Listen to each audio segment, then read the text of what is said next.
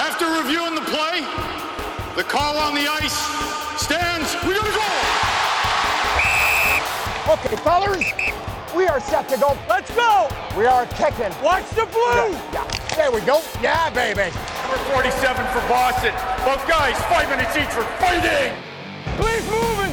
Please moving! Play the play! You're not getting me to say I made a mistake. I think I'm bang on then. I'm bang on! Okay, gentlemen, play ball. Watch it here. Good checking, guys. And good play.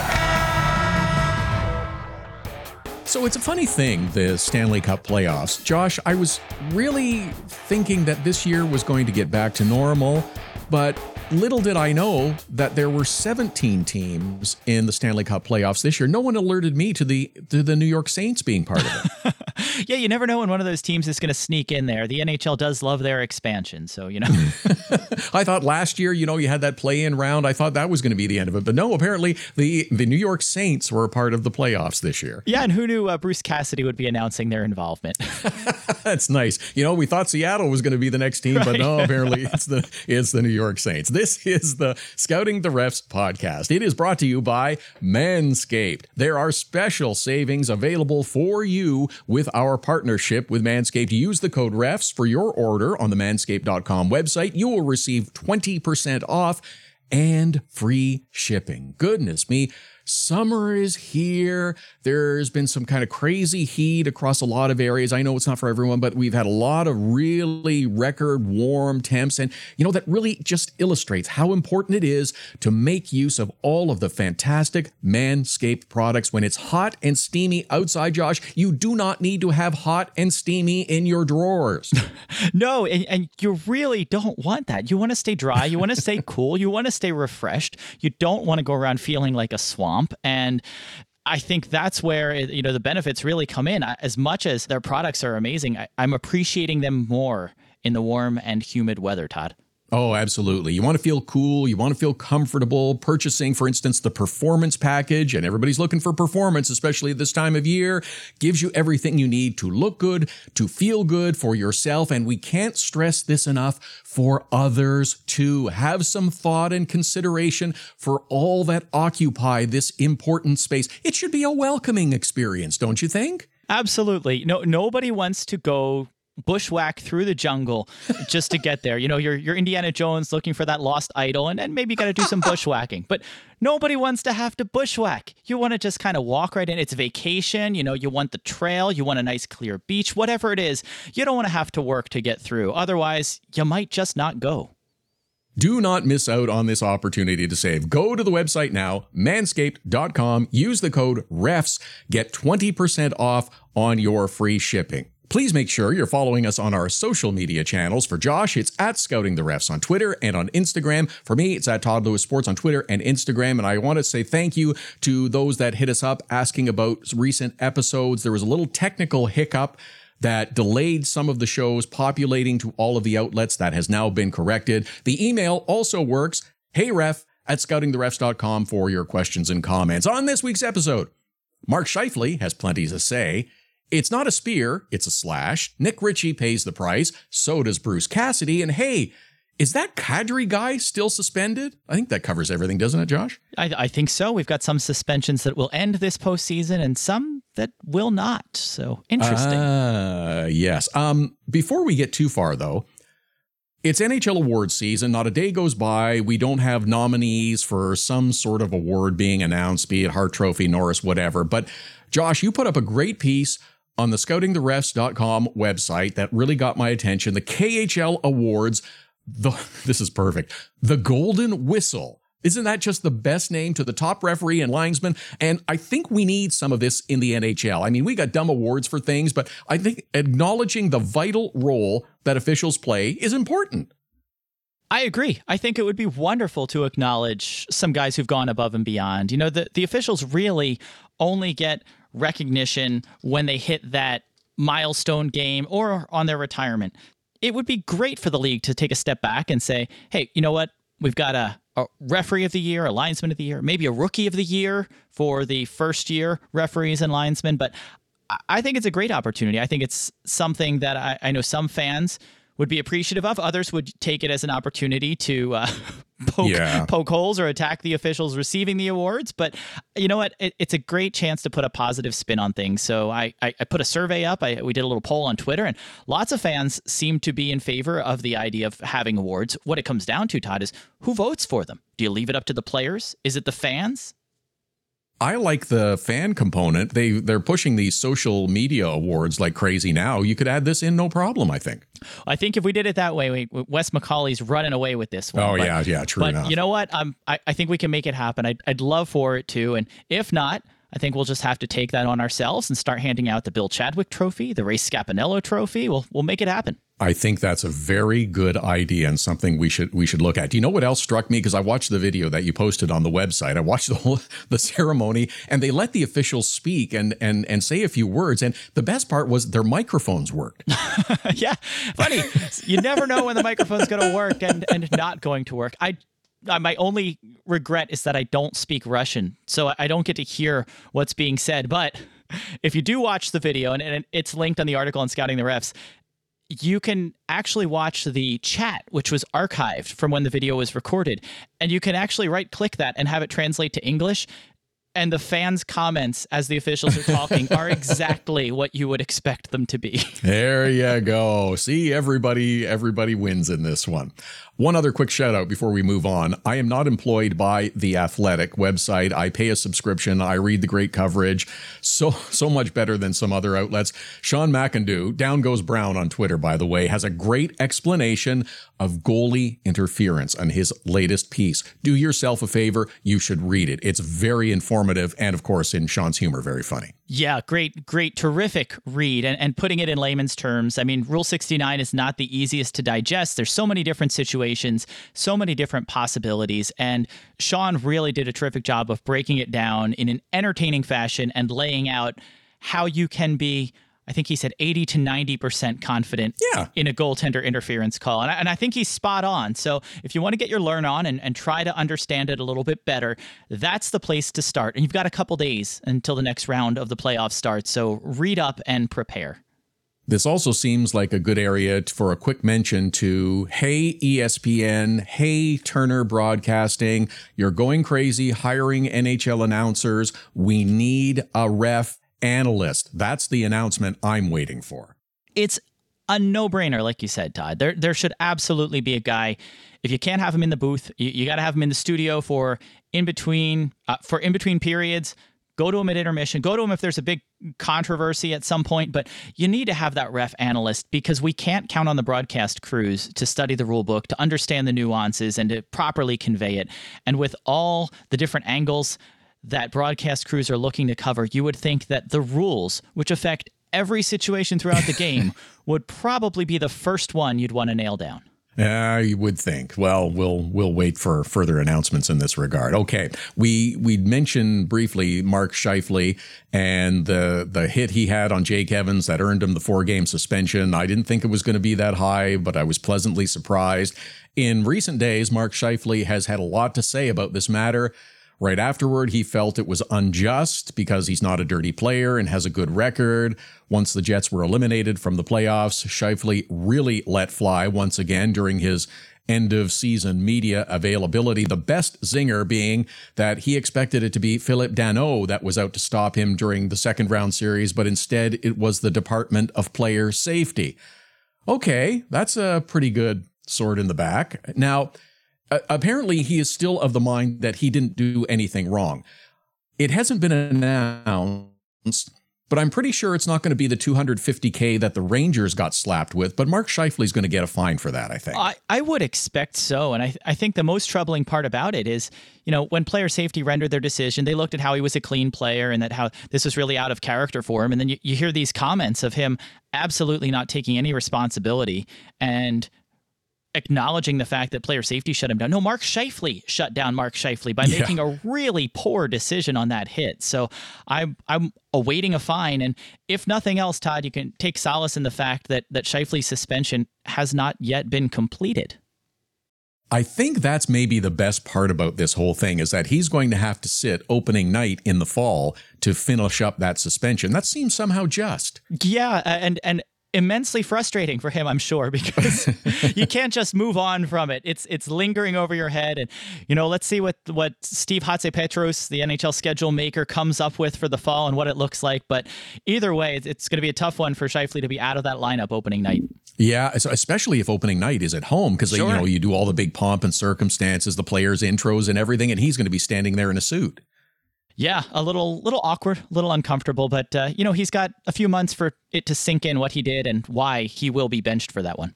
The other fine for, well, shall we say, griping about the refs goes to Boston Bruins head coach Bruce Cassidy, who, in his renaming of the New York Islanders as the Saints, also made mention that he felt the Isles, Saints, whichever nickname you want, were not being subject to the same scrutiny as his team, and that, I think, is really what earned him that big fine. Yes, he did say that the two referees working Game 5, Francis Chiron and Francois Saint-Laurent, were two good guys and a couple of the best refs in the game.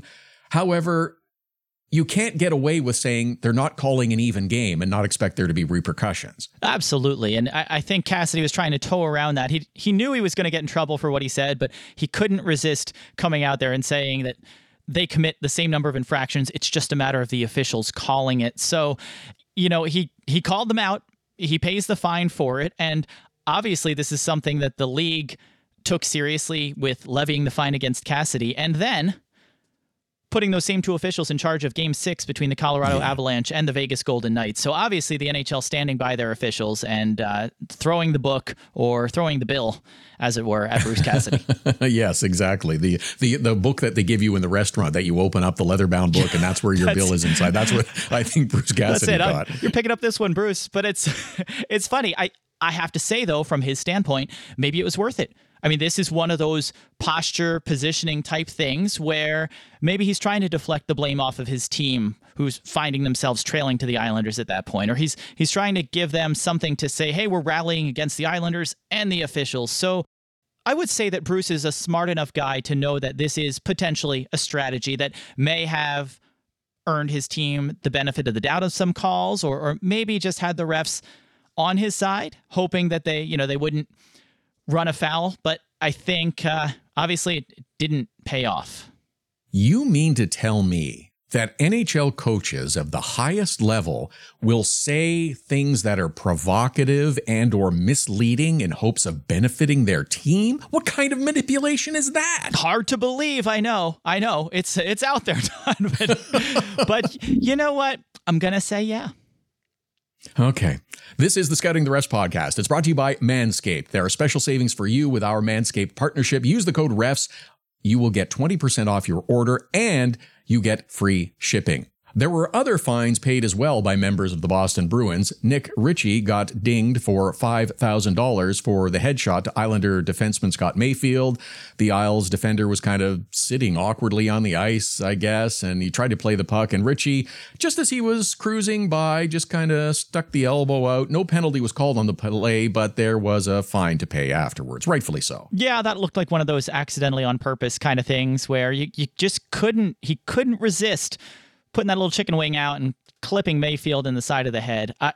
Again, Todd, I think a fine was definitely warranted. I wish there had been a penalty call on the ice for sure. This is one of those where, okay, the puck's there. Is the player eligible to be checked? Is he in a vulnerable position? I think that all factors into this being a fine and not a suspension. Not necessarily intent to injure, but just taking an opportunity for a cheap shot at a player who was in a tough position at that moment. Right. And okay, so let's get to the other one that I think probably deserves a little bit of discussion as well. This one involves Boston Bruins forward David Krejci, who was enduring what you would either call a cross check or a cross shove, depending on your perspective and how much you think players should be allowed to get away with. A shove isn't a penalty. A cross check is a penalty. So Krejci endured 3 or 4 of these shots, we'll call them, and then decided he'd had just about enough of that because he hadn't heard the whistle from the referee.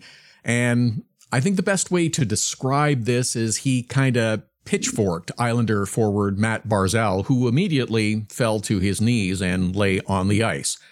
Krejci was initially given a major penalty by the referees, who took a look at it and decided to call it 2 for slashing. Now, I'm going to go out on a limb here and say most people don't think they got this call right. I'm going to agree with you on that one. I don't think they did. This is one of those situations where the officials have the ability to reduce the call on the ice, and they can reduce it to a minor penalty of the same infraction. So that makes for an interesting situation because a slash certainly can be a minor, and a slash is a player swinging a stick at an opponent. But a spear is a little bit different, which is stabbing an opponent with the point of the stick blade. There is no minor penalty for spearing. You get a double minor if you miss, you get a major penalty if you make contact, and you get a match penalty if you injure an opponent. So if the call on the ice initially was spearing, then the officials don't technically have the ability to reduce it to a slashing call. You can't change what the penalty is. Now, if they're looking at it and initially calling it a major for a slash, which they can, then the reduction is perfectly fine because you do have a major and a minor for a slashing penalty. But to me, these types of shots, these ones that are a bit personal in their potential for injury, I think should fall under the spearing rule and should be taken a little more seriously. It's not a hockey play. It's not jabbing back. It's not shoving back. It is really an intent to injure in a very sensitive area. So maybe, as I recall, the announcement was a major penalty has been called. The specific penalty was not specified, which, and this is not to blame. I think this is actually smart by the officials to say it is a major penalty. We believe a major infraction has occurred. That gives them the opportunity to look at the tablet, to review the replay, and then decide on the severity of it. I'm personally not bothered that they didn't specify the call. And if there is no minor penalty for spearing, and I guess there really shouldn't be, this allows them the flexibility within the rules to look at it and examine the situation and apply the right call, which I think, generally speaking, Josh, is a good thing. It is. You don't want to write the rules so that they become hard to apply. And we see it with spearing and slashing. We also see it with tripping and slew foot because we've seen plenty of times when maybe the call isn't made for a slew foot, but you get the call for tripping instead. And even player safety may suspend for tripping that might be dangerous, might not precisely line up with the definition of a slew foot, but is a dangerous trip and something that they want to either fine or suspend for. So we do see some flexibility with those rules in how penalties or even supplemental discipline are assessed. What I do disagree with is that this should have been called spearing. It very clearly, I don't care where the end of the stick landed, on which body part, it landed and made contact with Matthew Barzal of the New York Islanders. So I think a spearing penalty would have been appropriate here, and that's where I disagree with the call. Yeah, and I can understand that. I mean, he's swinging his stick, so that's slashing. Typically, it's a chop, and it's not an attempt to play the puck, so that's where it falls under Rule 61 for slashing, where spearing, they're looking more at a straight jab, almost parallel to the length of the stick and the motion that you're using. But to me, it's almost splitting hairs there because obviously you're using the toe of the blade in such a manner that you are stabbing an opponent. You don't want to be splitting hairs or pulling a Krejci. Make sure you go to manscaped.com and use the code REFS. Absolutely. See, that was just the perfect segue. I had to do it there. So well done. This was a bit of a nasty series all around, Saints or not. The Isles eventually victorious in 6 games. And in that final game, I'm watching a play that involves Kyle Palmieri and Charlie McAvoy of the Boston Bruins, who really had a tough night all around. But there was a high hit behind the net, really caught him on the chin. I think that should have been a penalty, and I should also be hearing about a fine for this, I believe, but none was forthcoming. Are you a little surprised? I am. I was. I thought for sure this was going to be a $5,000 fine. Again, it was almost one of those reverse check situations, accidentally on purpose, backing up into him, where I don't see it rising to the level of supplemental discipline. I do see it as potentially a penalty on the ice, and I do see it as a fine just because he's lifting his arm up. He's moving backwards into the hit, and he's obviously targeting up high. And that's the concern to me, is that we're looking at an elbow shoulder up high on McAvoy. You've got a potential for injury. You've got a potential headshot here. And if the league wants to send a message about illegal checks to the head, at the very least, I thought this deserved a $5,000 fine. Well, and here's the other key part of the play for me. The whistle had gone and the play was over. Yeah, I mean, that's that, and anything after the whistle is something you want to look at as well. I think we talked about it on the podcast before of one of those things of, hey, if the whistle sounds, we need to treat it more aggressively because there is no hockey play to be made. The play is dead. So that's the kind of nonsense that you really need to call tightly to clean things up. So surprising, really surprising to not have a call. And I thought for sure that Palmieri would be $5,000 poorer after this one. And we'll agree that after the whistle stuff and stuff that isn't involved directly in a hockey play should be looked at a little bit differently.